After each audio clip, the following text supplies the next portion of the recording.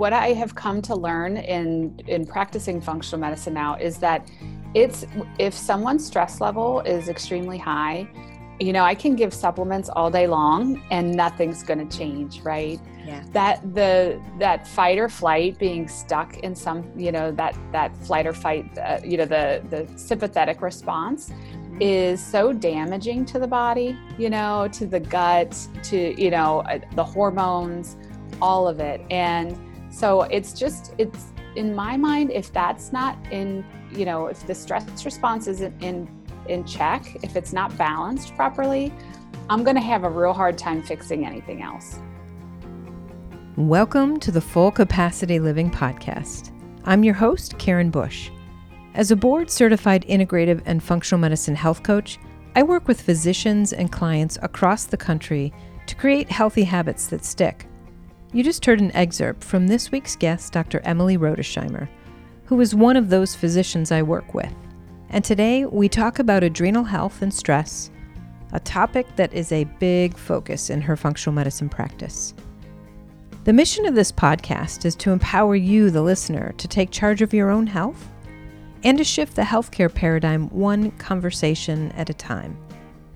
In this episode, we talk about the different types of stress, how they affect the body physiologically, adrenal function, the adrenal gland where cortisol and our stress hormone is produced, how many of us diminish stress, and its effects on our bodies. But we also provide some tools that can be incredibly helpful in reducing the stress response in our bodies. These tools can go a long way to reversing and preventing health conditions due to chronic stress.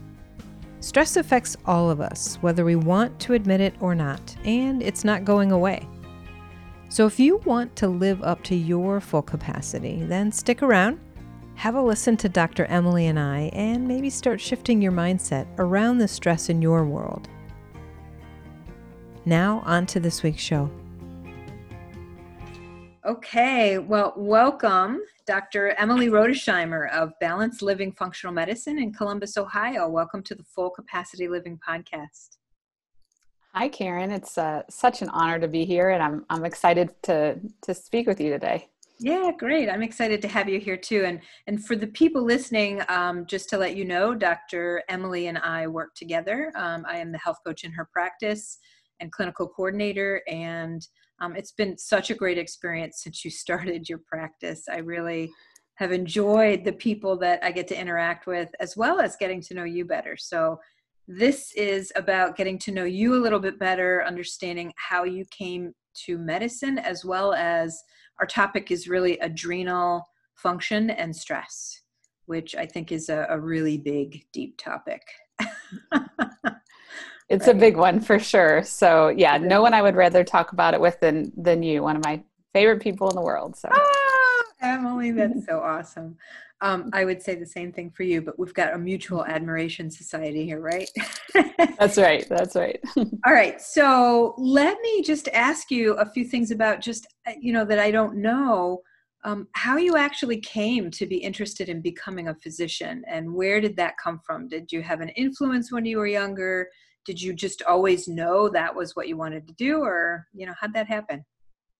Yeah. So I think it really all stemmed from my own personal experience. When I was 10 years old, I was diagnosed with rheumatoid arthritis, and it took over a year to figure out what was wrong with me, because back in those days, it wasn't very common for a 10-year-old to have something like that. So right. I saw a lot of different doctors, came in contact with lots of nurses and other health staff, and in the children's aspect, I feel like those people tend to be so caring, and, it was a really positive experience, although obviously I was struggling, but, the care I received was all, with such big heart, and, everyone made me feel so special. So, I think that really had a huge impact. And then I have just always been fascinated with the human body and science, and all of the amazing things that the body can do. So,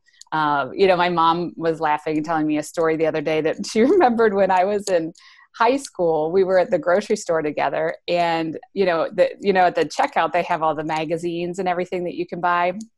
And instead of wanting to buy like, the teen magazine, I wanted to buy Prevention, Ah! The health magazine.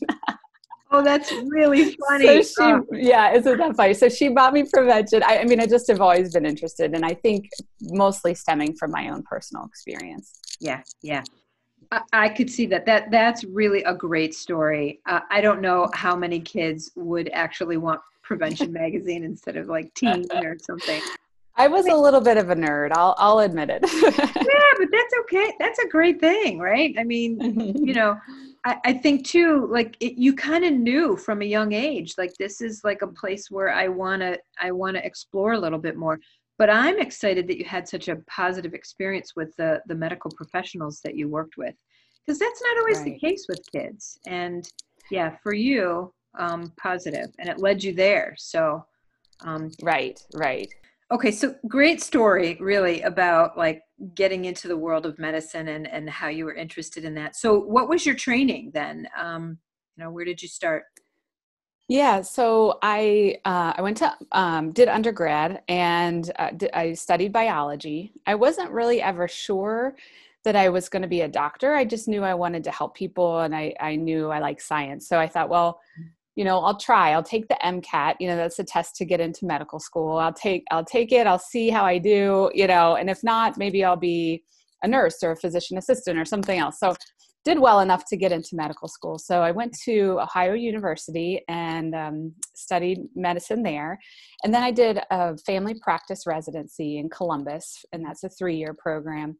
And then I started practicing, and I actually only ever had one job outside of school until I switched gears to functional medicine. So I had 15 years in a family practice in Canal, Winchester, a small town outside of Columbus, Yeah. in Ohio, and just love the experience there and getting to know my patients really well over the years and making some really, really deep relationships. So. Well, I can confirm that because you've had a lot of people follow you to your functional medicine practice. And, when I work with them, they're there because of you. They really are. I'm not sure that some of them would have even, thought about functional medicine if it wasn't for you. So that's a really powerful statement. So then, you're kind of going through your private practice or your family care practice, and, when did the wheels start clicking around any kind of shift, or how did you feel about conventional medicine throughout that time practicing? Yeah. So, I didn't like the time constraints of my job, the pace, having to go very quickly. I wanted to talk a lot more with people and kind of delve into things, so that I always had a little disconnect with how fast I had to go and Yeah. the lack of time I got to spend. But then I had no idea about functional medicine for the longest time. And then I got a flyer in the mail. There was a training, or like a 1-day course about functional medicine at the Cleveland Clinic Center for Functional Medicine with Dr. Hyman. And so I was like, what is that? What's functional medicine? And it happened to be just, a couple days later, I read an article I found in a magazine that comes to me from my gym that was written by Dr. Hyman about doing an elimination diet to help reduce inflammation. And so it was kind of like, I think the universe was talking to me. Yeah. So Yeah. I read his article about, food contributing to inflammation. And I was like, what? What, seriously? Like what I'm eating makes a difference? And now when I look back at that, I'm just like dumbfounded that I didn't know that or think about that sooner, because, so since age 10, I had been on medication to control my rheumatoid arthritis. And through the years, lots of different things, lots of injections, lots of, heavy duty immunosuppressant type medications. And they worked fairly well. So, I was pretty functional, but when I read this article by Dr. Hyman, I said, well, I've got to try this, so I did an elimination diet, and it just changed my life. At the end of the elimination diet, by the end, I was feeling so good, was able to stop one of my medications completely, completely that I was injecting myself with every week. That's And amazing. then a couple, and then I work, with the help of my rheumatologist, I was actually able to cut the dosing in half. So Yeah. quite powerful. And then all of a sudden my eyes were just like wide open. Like, what is this? What is going Wow. on? And truthfully, at that point, I had been taking medications for 30 years or so for my rheumatoid arthritis. Right. And I had been to medical school, and I had no knowledge that food could trigger inflammation. Isn't that So amazing? it is blows my mind. It really does. Yeah. So, I mean, being on the other side of it, I'm like, well, how did I not know? But at the time, in medical school, my training in nutrition was, I think we had one A day. day. Holy moly. I Yes. thought it was And actually maybe 2 weeks. it might be more like that now, but at the time I was there, it was a day. I believe it was one day. And a lot of it was focused on complete deficiencies of various things. Sure. So like scurvy and rickets, things we Oh don't my ever God. see. Wow. Not the nuances of, a milder deficiency. And so, just now knowing the power of food, it's really opened my eyes. So, figuring out that I was able to, I had some input into this disease and I was able to reverse it, on my own was just, then I had to start making some changes, Right. If you so saw I that for started yourself. digging. Yes.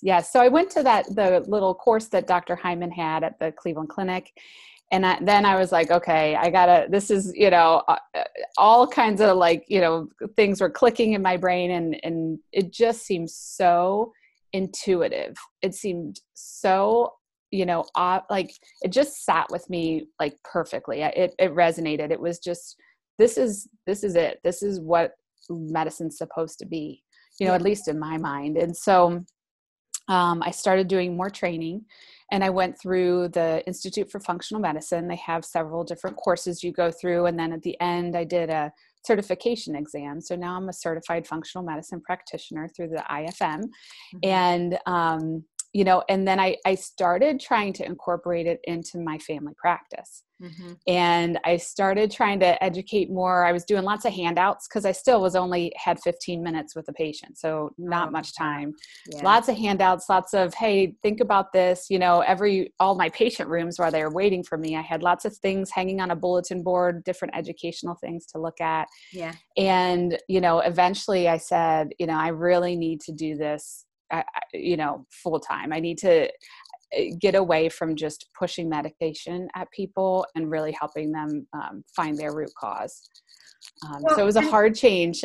Yeah. I mean, so there's so much to unpack in what you just said. First of all, Dr. Hyman is definitely an evangelist for functional medicine, and so many people find functional medicine through him. And for that, I'm super grateful that he's out there doing that. But when you said, the one day of education, it was things about scurvy and rickets and things like we haven't seen in years. And how often are people even getting that? And it was far, like you were in medical school a while ago, but not that long ago. And that stuff wasn't unknown, right? This stuff is not unknown. It's not extremely new information. I mean, some of it is about gut microbiome maybe, but then also saying that you could have some input into your rheumatoid arthritis, like that empowered you to realize I have some control here. I don't just have to take medications and hope for the best. Right. Oh yes. That was amazing to know there was something else I could be doing. Yeah. And I think go ahead. I think that's why a lot of people seek out functional medicine too, right? When I always ask, so how did you find functional medicine? What was your journey here? And it's people that realize, wow, I could be doing so much more than what my conventional medicine, team of doctors is providing for me. Not that isn't good. I mean, it's a combination of that. And that's really great. Yes. Like I said, I have great experiences with all my physicians. I've had close relationships. I feel, they're good people. They just don't know. And Yeah. that's where I was. Right. I was doing the exact same thing. I just didn't know. Yeah. So, I don't blame anyone in conventional medicine. It's just, until you learn it, you don't know how to do it. So, Absolutely. Yeah. yeah, yeah. Did you see a shift in your physicians, your rheumatologists, and the people that you worked with once you started doing functional medicine? What was their attitude? Because I know a lot of people have concerns about going to functional medicine and then partnering with their primary care or conventional medicine physicians if they have sort of a different outlook on medicine and what can be done. Right. Yeah. So it's kind of hard. It's a little bit, and I feel this in my patients too. You're a little shy about telling your doctor, "Hey, I'm working with a functional medicine provider," or I've been reading this. What do you think? And so the first time I remember I went to my rheumatologist and I told her that I changed my diet and how well I was doing, and she was helping me reduce my medications. Luckily she has a pretty open mind. Good. But I think a lot of times, what I've heard from other patients is that, if somebody's suddenly doing much better after making a diet change, oh, that was spontaneous remission, right? There, Right. different things along these lines. So yeah, but it's hard. It's scary to kind of put yourself out there. And, I was in a practice with several other physicians. And so I had to tell them what I was doing and, wonder what kind of thoughts they're having in their head about, my change. And it's interesting because now actually just last night, one of my previous coworkers was texting me about how she's, doing yoga now. And, she's given up gluten and she's feeling really well. So I think some of them have been open to it, and I've actually had an impact in helping their lives. So it's It been leaks fun. in a little bit, I think. As you were saying that, I remember another physician I was talking to who was sort of doing the same thing, working in a practice and going to do her training sort of under the radar, and telling people, I'm just going on vacation and going out and doing integrative medicine training. And it's sort of like Amway. Not that I want to, but Yeah. like people don't want to actually say, I'm selling Amway. Right. But Yeah. functional medicine is getting a better sort of representation in terms of, evidence-based information around what we're doing. It's always hard with nutrition, but there's a lot of evidence-based information around lifestyle. So I think that's one of the things that our patients look for too, is they often ask, do you know functional medicine physicians that are or do you know primary care physicians that are functional medicine friendly? And that's an important thing, I think, Right. to find, to bridge that gap. And I think in any physician, if you're not open to at least considering or allowing your patients to do some alternative treatment that is not crazy, right? We're talking about nutrition, yoga, stress management. We're not talking crazy stuff. Then maybe that physician is somebody that's not quite right for you. Exactly. I just had a patient yesterday who told me that her specialist for her osteoporosis, that he was recommending a drug that she was quite nervous about taking because there was a lot of side effects and a black box warning. And I said, well, maybe, you'll have to think about that. And if you want to take that or not. And she said, well, if I don't take it, he said he won't be my doctor. Oh. And I said, let's think about that for a minute. Maybe he shouldn't be there should be a give and take, and there should be discussion. And it's not like what the doctor says is what goes. There has to be a relationship there so that everyone feels, heard. And so that made me feel very sad. Yeah. Yeah. Yeah, you're a very different type of physician. And I can say, because I've worked in healthcare for, over 25 years in conventional healthcare and then functional medicine. And I think the way that you relate to people and the openness that you have is really, it's unique. I know other physicians that do it, but on the whole, I think sometimes it's really challenging for physicians to be that open. It sort of, speaks to the core of what they know and believe. But you're right. I think that's a conversation to have, right? Patients really need to have that conversation and think about, is my doctor open enough to allow me to do this? And if not, then maybe another physician is the way to go. Yeah. Yeah.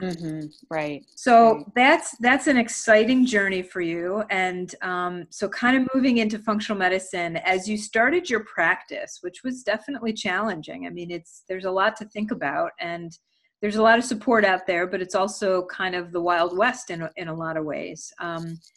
As you Hmm. started to move into the practice, like you saw people who came to you, and it seems like now you've kind of developed a bit of an interest in adrenal and stress reduction, and how that physiologically affects the body, and you know, presents as symptoms, and sometimes Yes. really is the layering effect of some of the diagnoses people have. So how did you come to that place, from the beginning of your practice? Yeah. I would say that what I have come to learn in practicing functional medicine now is that it's if someone's stress level is extremely high, I can give supplements all day long and nothing's going to change, right? Yeah. That fight or flight, being stuck in some, that flight or fight, the sympathetic response Hmm. is so damaging to the body, to the gut, to, the hormones, all of it. And so it's in my mind, if that's not in, if the stress response isn't in check, if it's not balanced properly, I'm going to have a real hard time fixing anything else. Yeah. Yeah. Does So, that so make sense? you realize like that's kind of an underlying factor to everything else that you're seeing. So let's step back a Hmm. little bit, and maybe for the people that don't understand parasympathetic, sympathetic, autonomic nervous system, the amygdala, talk a little bit about that. The mechanism within our body that responds to stress. Sure. Yeah. So we have an autonomic, or a kind of an automatic nervous system in our body, and it's helping control blood pressure and heart rate and our breathing and all of that sort of stuff. And there are two sides to that, and one is the sympathetic, and I think people can relate to that fight or flight idea. If you're driving and you are just about to have a car accident, but you slam on the brakes, that feeling of the adrenaline running. Yeah. That's the sympathetic system kind of trying to protect you. It's your survival mechanism. Mhm. And then the other side of that is the parasympathetic, and that is we call it the rest and digest. So that's the opposite. That's everything slows down. We're relaxed. We're, just in a very calm place. And there's a balance that needs to happen. So we do need the sympathetic side of things. We need it if we're, in a dark alley and someone's behind us, right? Or Yeah. whatever the case may be. Our ancestors needed it to, run from a saber-toothed tiger. But at the end of that, they got away from the tiger, or whatever the case may be, and then that system is supposed to shut off and turn, switch over to the parasympathetic side. Yeah. And so that we can heal, we can, digest and repair and all of that good stuff. And so what I have seen just drastically in my practice so far is that so many of us are stuck so much more in the sympathetic mode. Mhm. And that's supposed to be a very short-lived survival type thing. And when we get stuck there, then we start to create chronic health diseases and illnesses. Yeah. Do most people know that they're stuck there? I mean, how do you know? I mean, Yeah, a lot. I mean, I think it depends. There's a good portion, I think, especially some women can tell you that they're stressed. yeah. They feel it, they know it, they know their pace is too fast, their life is too busy, but they're on like the hamster wheel and there's no way to get off. And They then I think would there's no say way to there's get a right, that yes, they don't see a way off. But then there's a good portion of people that I have to really try to tease it out and try to illuminate them to the idea that, hey, when your stomach is feeling a little queasy, before that big meeting, maybe that's a stress response. Mhm. And you're great at that too, Karen, at trying to help people see the stress that's underlying. And I think a lot of it has just been there for so long that Mhm. it's normal, right? They think it's Yeah. normal. This is how I am, and Yeah. this is what I'm supposed to feel like. So it's really helpful to, the first step is just an awareness.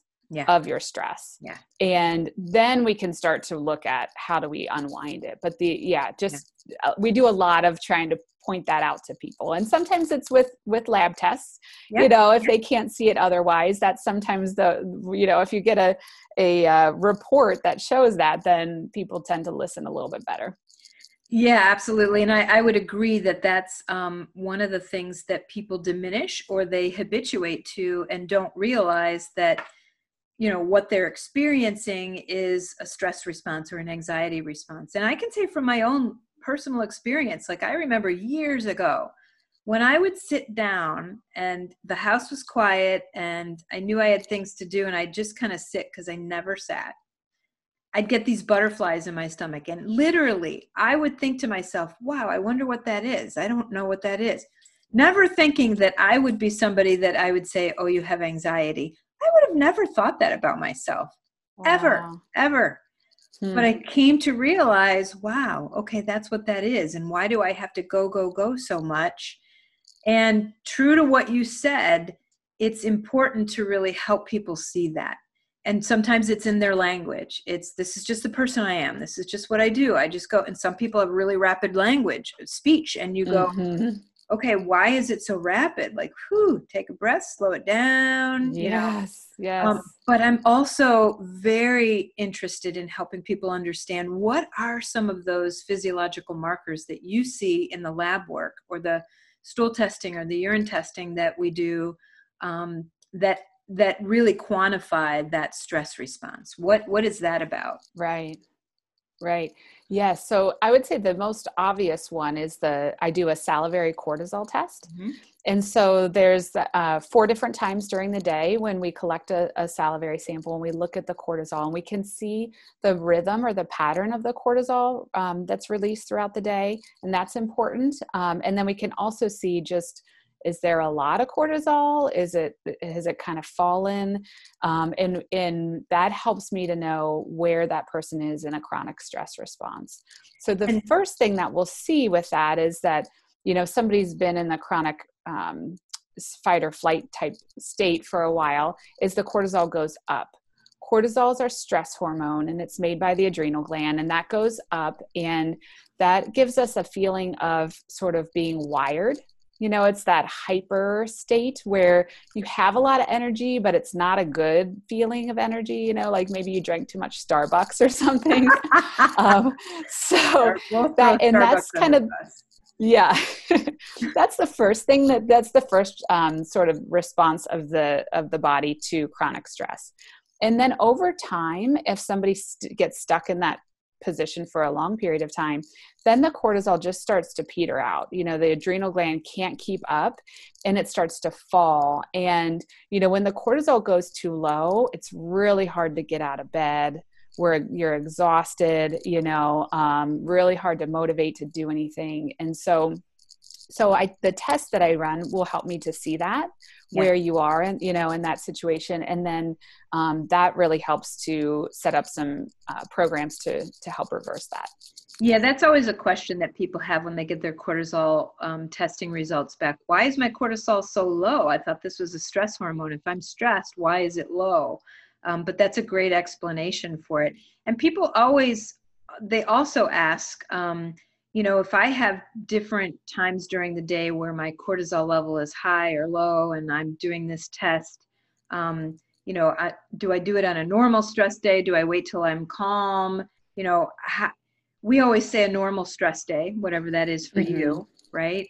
Right. But how would it be different if somebody actually had like a really relaxed day? They weren't going to work. Their kids were like at grandma's house for a couple of days.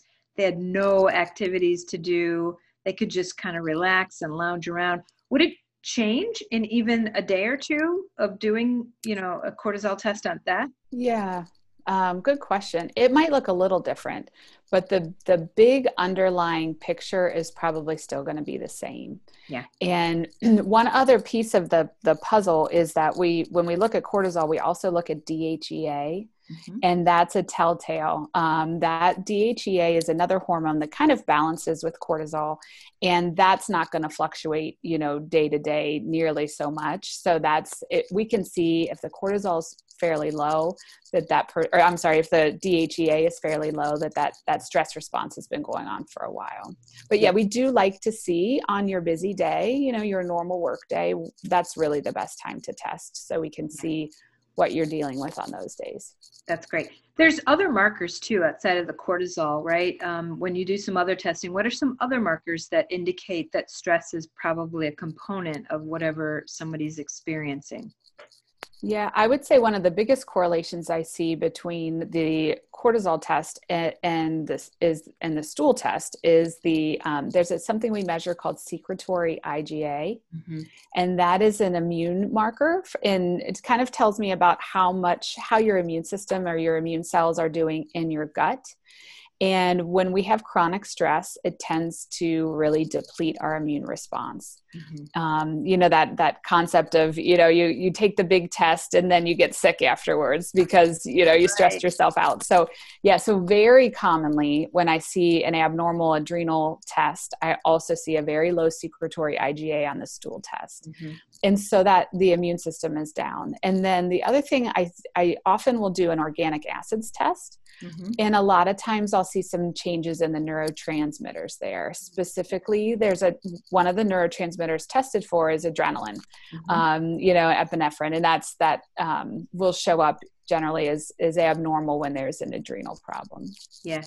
So I think that's so exciting, truly, to be able to quantify that, especially for somebody who doesn't feel like they have that level of stress in their life. I feel like sometimes my work is about convincing people they have stress or at least acknowledging it or not diminishing it. But that is so helpful when those results come back to be able to say, look here are a couple of markers that your body is telling you right now that this is, part of the stress response for you. And it's showing up physiologically, and this can really contribute to other things in your life. So, I think, in conventional medicine, often if they can't find a diagnosis for something, they'll say, well, you must be stressed out, or you should go see your psychologist or psychiatrist and get some meds. And that's not really, the best choice for most people. It is sometimes a choice that people have to make for a short period of time, but tell me a little bit more too about where do you go from there? What is your pathway after that? Sure. Well, lifestyle is just huge. So there's a lot that can be done from the lifestyle standpoint. And I think people discount that also. I think that if it's not a pill or a shot or, it doesn't cost a lot of money, then they think there's no power in it. And so that's another hard sell. And I know you see the same thing. Oh, yes. Yeah. Yes. The power of some deep breathing or meditation or yoga, slowing down, those things are just huge. So one thing I will do, and this is easier when there's an abnormality on the test, but a lot of times, I think just yesterday or a couple of days ago, I had someone who had a real jump in their cortisol at the dinner time hour, much higher than the whole rest of the day. And so we talked about, okay, what's happening at that time? And is there any way that you can, prepare for that a little bit and then maybe sit for a few minutes and breathe? Or, can your husband get dinner on while you go lay down in the bathtub for a few minutes, that kind of thing. So just trying to break that cycle, because, that's a busy time for a lot of households. You're transitioning from work, the kids are running around, it's almost time to eat, you have to make dinner, so it's a lot of people's cortisol tends to pop up there. But, so there's lifestyle things that you can do if you'll take the time to implement them, that it can really help. And then there's a lot of, from a supplement standpoint, I really work with patients, depending on the abnormality. There are different, supplements that we use to lower cortisol, or, if the cortisol is very low, there are supplements to help raise it. And then also just to reset the response, the feedback cycle. of the brain from being stuck in that fight or flight mode, we can reset that using different supplements as well. And then, I would guess maybe some of the listeners have heard of something called adaptogenic herbs. Mm-hmm. And that's a really great, so adaptogenic herbs are, there's things like ashwagandha and rhodiola and these types of things. And what they do is they sort of buffer this oncoming stress. They allow your body to have a little bit more resiliency. And they tend to work they modulate our stress response, which is great, because instead of just dampening it or raising it, they kind of find whatever your need is and they support that. So yeah, those are another great option for helping with the stress response. Yeah, I think adaptogens are pretty amazing. I think some of the mushrooms too, there's some mushroom type things that are sort of adaptogenic as well, that the mushroom drinks and powders and things like that are really interesting. That's kind of a whole nother area. But you're so exactly right in terms of like helping people understand that there are so many lifestyle things that you can do. And I find the biggest challenge is really that shift from the mindset shift of I'm going. I've got to get things done. And if I don't do that, then I'm not the best mom. I'm not productive. I'm not the best wife. I'm not, doing the things that I'm expected or supposed to do. And even slowing down, like you said, slow down. Like so often when people are, exercising, I'll ask them, okay, what do you use for stress relief? And it's exercise. And, I'm always helping them understand, okay, exercise is great. It certainly can burn off that feeling of anxiety, yet it does raise your cortisol levels. And what do you balance that with? I think balance is such a huge piece, which is why your functional medicine practice is called balanced living. That's right. And something we can all strive for. We never really get to perfect balance. Something always comes up, but to just keep, getting back on track when things go off the rails a little bit. But yes, that's exactly right. A Orange Theory workout or, a HIIT workout is not necessarily a stress reducer. It might feel good, but we need to slow down. Exactly. Just like you said, people feel guilty about it. Or, it's not built into our day, especially in America and with all the devices, and we can be connected 24/7. You can be productive all the time. So people feel like they should, but our bodies really are intended to have long periods of rest, where we are, sleep is one aspect of that, right? And then just stopping to sit and do nothing productive for a little while. That is so hard, and I know I've fought through that. I mean, I'm super active and had always been super active, and when I realized this whole, like, you got to slow down, you've got to. I mean, I had my mother passed away, and that was really probably the thing that got me to stop even more. And realized that I needed to just kind of slow down. And sadly, after she left, that was when because she always said that. And I was always like, well, and I had a good friend who was a therapist who said, someday you won't need to like fill your life with all these things. And I'm like, I like these things. But I realized too, though, that I was.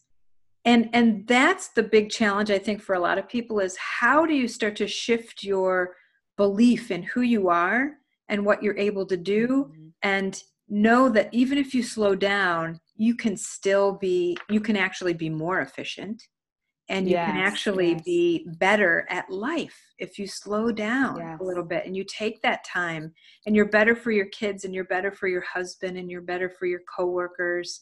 It's such a hard shift, even physically, just to kind of, if you sit there and not feel like, oh, I got to be up doing 10 things because that's, I've got 10 minutes. That's the big shift, I think, is so incredibly hard for people, but we've got tools that we help people learn that mindset shift in the moment.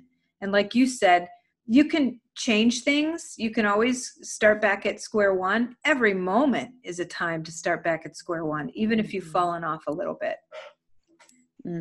That's right.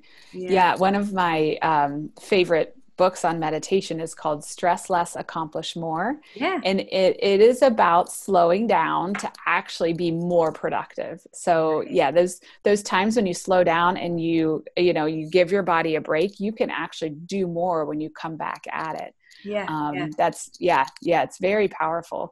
I think one of the other things is people have a hard time, like if you haven't slowed down or before and you're trying it, maybe they're like, you start to have thoughts that like you're sitting with thoughts that you didn't have to pay attention to before because you were busy. And, and are you okay to just be by yourself and be quiet? And so it brings up a lot of stuff, It does. But yes, so helpful. And I always tell my patients to listen to your body, so if you feel tired, like instead of having coffee, take a rest, Right. Like, so trying to not just push through. We're not robots, the body is so intelligent, and you have to respect it, or it's going to show you, it's going to slow you down. Something's going to pop up to say, yeah. And that's often what these symptoms that people come to see me are. They're the body talking to you saying, hey, you're not listening to my subtle signals, so I'm going to throw something a little bigger at you. Bam, here it comes, right? Yeah. And I think too, like often I'll talk to people about, the best times to really meditate, the optimal times. Like if you can do it anytime, that's great, but optimal first thing in the morning to set sort of an intention for your day, but also that transition time around whatever time it is, where a lot of us are working from home now. But even then, it's so much more important to transition from that work situation into the family situation by taking 5 or 10 minutes to do breath work or meditation, or just sit in a contemplative practice. And the other thing that you mentioned about that it becomes difficult because these thoughts start coming up, and we don't want to sit with our thoughts that often. And sometimes just letting them float away doesn't really work. But that's the hard work. And the other idea that it takes time, like functional medicine is not a quick fix, right? So you work through these things over 6 months, 9 months, sometimes 12 months, but it's a practice that I know you support with a lot of contact with your patients to help them understand, like, this is a process. Take it slowly, but it will be the best thing for you in the end. Right. Yes. We need to be there along the way. Because we do fall off track a little bit, we need to help people course correct. But this is not a quick fix. If that's what someone wants, they're in the wrong place, but it is going to just affect all aspects of your life in a more positive way.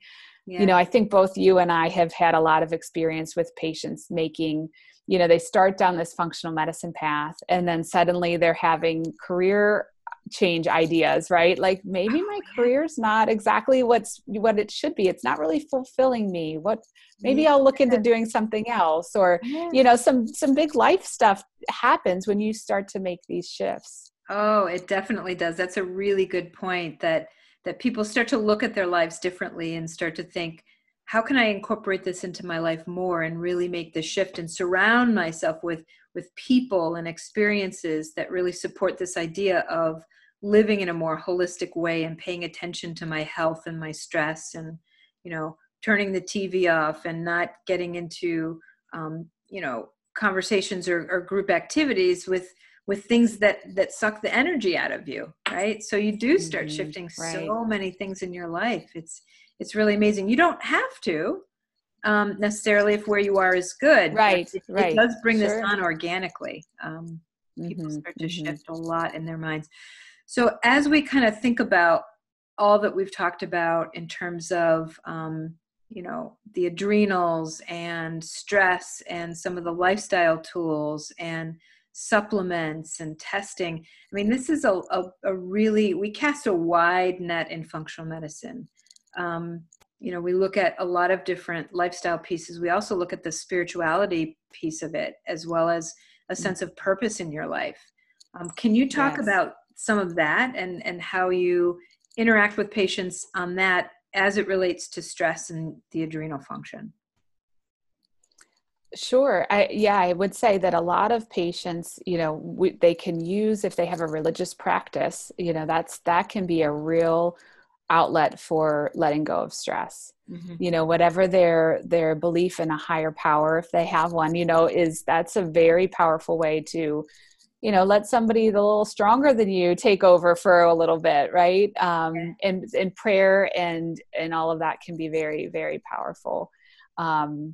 And then, meditation, whatever practice that they can really kind of connect with, that makes them, feel more connected to their creator, whatever their belief system is very, very powerful. And then their purpose, you mentioned, why do they want to get better? What are these symptoms holding them back from? Is it, I hear a lot of times, like I yell at my kids too much, or, I'm not as good of a mama as I want to be, or, I could be doing so much more with work, but I'm not able to do, but mostly it's not, it's usually the bigger stuff, like family, wanting to connect with people, wanting to make a difference in the world. And often if you're really tired or you have some chronic illness, it's going to slow you down from doing that. Yeah. I think part of that spirituality piece is something that people don't always think of as it relates to their health. And I start out talking about spirituality saying, hey, it can be like if you want to take a walk in the woods and you feel that's a spiritual experience for you, you're connecting to something that's just bigger and grander and deeper than you. And that always brings sort of this calmness, right? And I think about, the world we're living in right now, which is incredibly stressful. Even if you're not engaging in it, there's an energy of stress around us that we sort of take on without even knowing.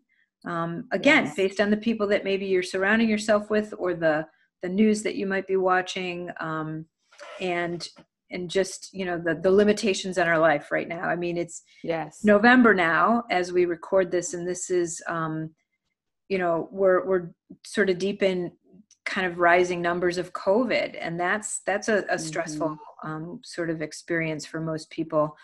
But tell me how that has shifted your practice. What has the experience of the COVID and precautions and all of that, how has that shifted your practice?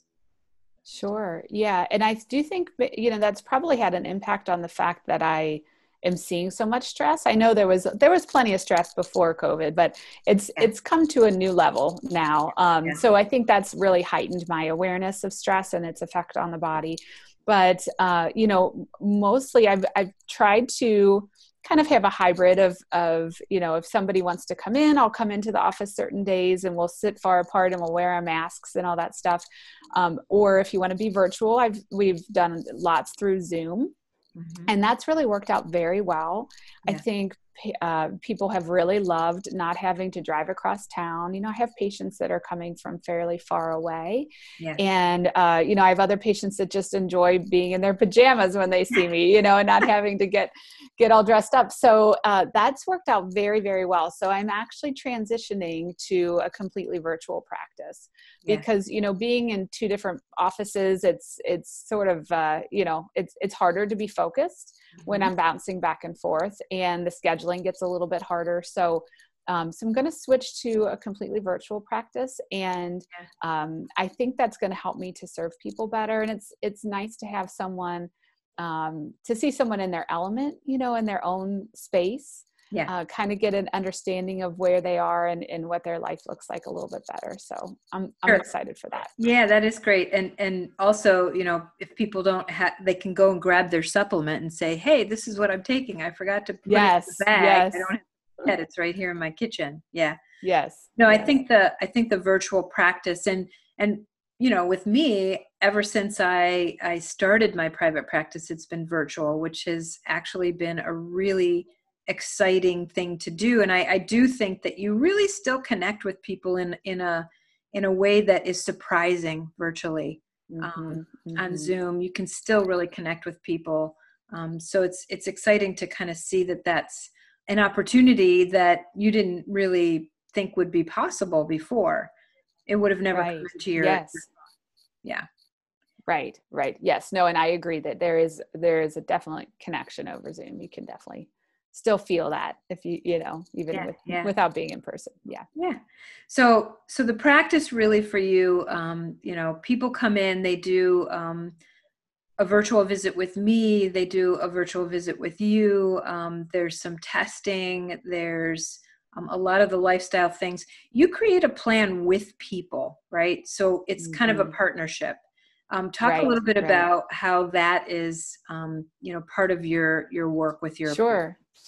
Yeah. So at the first visit, a lot of the plan that we create is just around the lifestyle stuff because we haven't done the testing yet. So, a lot of that is just as we're talking through, I'll be, kind of asking a little bit about what are you eating and, how are you sleeping and what does that look like? And we'll talk through it. And then I might at that time be able to point out, well, we're really working on fatigue here. So what do you think if we move your bedtime back from midnight?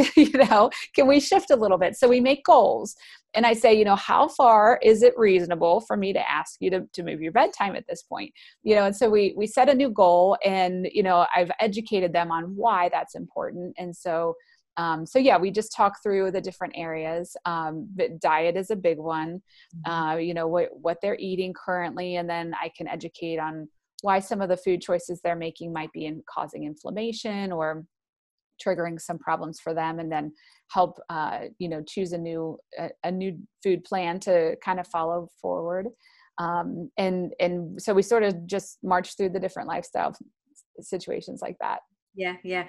And people that come to you really most of them understand functional medicine from some perspective and realize that it's going to be a shift in lifestyle because, you know, the intake forms that you do as well ask for your readiness. How willing are you Yes. to Right. supplements, write down what you're eating, shift your lifestyle, practice a relaxation Mm-hmm. technique? And, Yes. I review that too. And so sort of when we see like something on a number 2 instead of a 5, I'll say, oh, so what's behind that?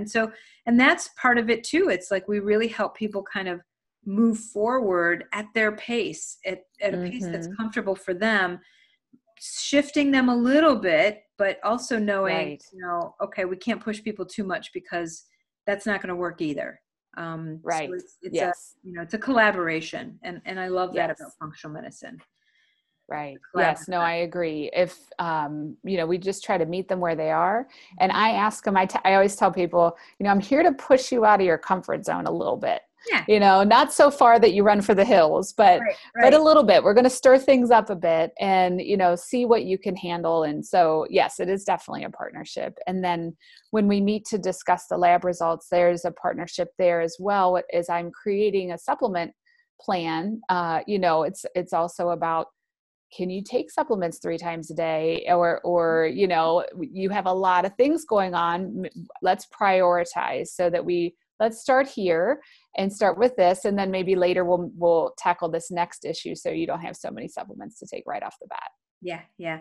Yeah. One of the other things that popped up in my mind, I wanted to kind of shift back to just briefly to think about what you like. You've talked about some of the testing and what you find in the gut microbiome that can indicate some of the stressors, but can you talk a little bit about the mechanism of how the gut microbiome shifts based on stress? What is it that actually happens in the gut based on stress? Sure. Yeah. Stress is a huge driver for leaky gut. Mhm. And, leaky gut is sort of like, this idea of the cells in our intestine are, a barrier from the outside world, the food coming in, which can contain infectious, agents and things like that as the food passes by. We have this barrier between the food and our bloodstream, and that's the cells that line the gut. And when the screen is really intact and healthy, then, everything goes smoothly. When we have chronic stress, that screen door gets holes punched in it, the cells break down, there's big holes, it becomes a leaky gut. And at that point, food particles start to leak in, that haven't been fully digested. The immune system gets kicked up by different infections, and we've got just rampant inflammation. Can cause all kinds of underlying issues. So that's the other piece, kind of circling back to the beginning. What made me so interested in treating stress is the leaky gut is really not going to heal if we have continued chronic stress. So we need to look at that and help remove that as a way to heal and repair the screen door, to keep what's supposed to be out and only allow the good stuff in. Yeah, good. Yeah, that's a great explanation around that, I think. Just again, helping people connect the physiological correlates to the stressors that are surrounding our lives. So we've kind of talked about the idea of supplements, testing, the leaky gut piece of it. We've talked about some lifestyle tools, breath practice, meditation, contemplative practice. Are there other modalities, things like that you ever recommend that you might go to another practitioner for to kind of reduce stress? Sure. Yeah. I think massage is wonderful. So, I would often recommend patients to get a massage if that's something that they can afford to do. Acupuncture and energy work, very, very helpful. Help to get some of those blockages, moving, places where we're stuck. That can be so powerful.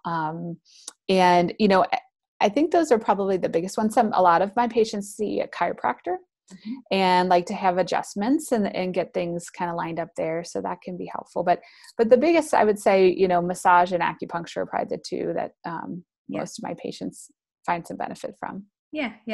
And for people who have even more like stress from childhood that may be unresolved, that kind of stuff that sits in our bodies that we don't even realize is present. What are some of the recommendations around that? Yeah, that's a huge topic right there. So I have a lot of, right. A lot of chronic illness can stem from, traumas that we've had, whether childhood or later in adult life, and the effects on the body. So working through that with a counselor, someone who has some training to help you heal from that, is very, very important. And that's another place where I think both you and I have to shine some light for people to say, hey, you might not feel like this is a real problem. And I know you don't think about it because you've kind of stuffed it down and locked it away in a closet somewhere in your mind, but that is still having an effect. And so, looking into that with a therapist is really, really important. Yeah. I mean, one of the books I sometimes refer people to is The Body Keeps the Score, which I always preface it by saying, hang on, because in the beginning it talks a lot about all the rough things that happen in your life and potentially what can happen physiologically, but there's a way to release that energy. And so just hang on, but understand that it does affect your body, and, releasing that energy and clearing up some of the things and making peace with it, frankly, and sort of figuring out how to live with that. Not necessarily it's going to go completely away. But I think that's such a powerful thing. And we've often referred people to psychotherapists that are holistic practitioners that do other things like incorporating meditation. But I think the acupuncture piece is also a great idea for people, just kind of different modalities that people can utilize. Nice. Wow. Yeah. And then go ahead. Yeah. Well, I was going to mention prior to that last question, but you had asked about modalities. HeartMath is the other, the HeartMath device. So there's a electronic device, and you can probably explain it better than I can, Karen, but it plugs into your phone and then the other end clips onto your earlobe, and it measures your heart rate variability. And we want to have a lot of variability between beats on our heart. When our heart's beating, it shouldn't be like a metronome and exactly the same. It should be variable. And that's a sign of how our autonomic nervous system is working. So you can get this little device and hook it up to your phone, and it can sort of show you how your heart rate variability is, and then sort of talks you through some breathing techniques to really try to get into what they call coherence. And that's when your heart rate variability is higher, and it shows up, you get a little green light, that shows you're doing the right thing. So it's a type of biofeedback really that you can teach yourself how to get out of the stress response and more into coherence, so that when you're in a situation in your day-to-day life and you don't have that hooked to your ear, then you've at least learned how to do it on your own. Right. Right. Yeah. That's the key is, I always tell people, you're not going to like hide in a closet during a meeting and go, wait, got to do my heart math. It's a practice that you develop, and then you start to notice how your body feels when it's in that good place where you're in coherence. And heart rate variability can be measured a lot of different ways with different devices. But I think this one's particularly helpful because it's got 4 different levels. You can start at the base level and start to work your way up. It gets more sensitive to your heart rate variability as you work with it. And it's really not incredibly expensive, but, very, very useful in a lot of ways. I love heart math. I usually give people heart math exercises to do even before they consider using the device. But there's so many ways to really manage that stress and make the decision to shift what you're doing in your life to really make your body optimized physiologically. And you've seen people whose symptoms have gone down because they're doing these things, right? Quite drastically. Yes. Yeah, that's really powerful. Yeah. It's the amazing part when you can actually see people making changes and they can connect to those things and realize that's what they need to keep in their life. So we've dug down into a lot of really good stuff, and I think we're going to probably wrap it up here. Is there anything else, any final thoughts that you want to share with people, or how they can find you, how they can connect with you if they're interested? And go ahead. Sure. So my website for my practice is Balanced Living FM, which stands for functionalmedicine.com. And I'm on Facebook at Dr. Emily Roedersheimer, and Instagram, Balanced Living FM. So you can follow me there. But I think the last thing I would say is, really that I would just recommend just take some time to try to be aware of the stress. That's really the first thing, so maybe today, as you go throughout your day, you can think through, different times and how you're feeling and, hey, are the muscles in your neck and shoulders getting tight? Are you breathing really shallow? Just looking for those different signs that maybe stress is a problem, and see if you can do something to change it. It's a great place to start, a simple place to start. Yes. Well, thank you so much for being part of this. I'm really excited to share this with people and, get them connected to you if they want to. But other than that, I mean, it's great information, like lots of things for people to really think about and maybe start to employ or explore in their lives. Well, thank you, Dr. Emily, for such a well thought out exploration of stress and how it can affect our bodies and overall health. If you want to explore how stress might be affecting you, please check out the show notes for a stress questionnaire and some tools provided by Dr. Emily to address stress in addition to the information provided today. The show notes will include many links to things discussed today, such as heart math, adaptogenic herbs, and books, and much more.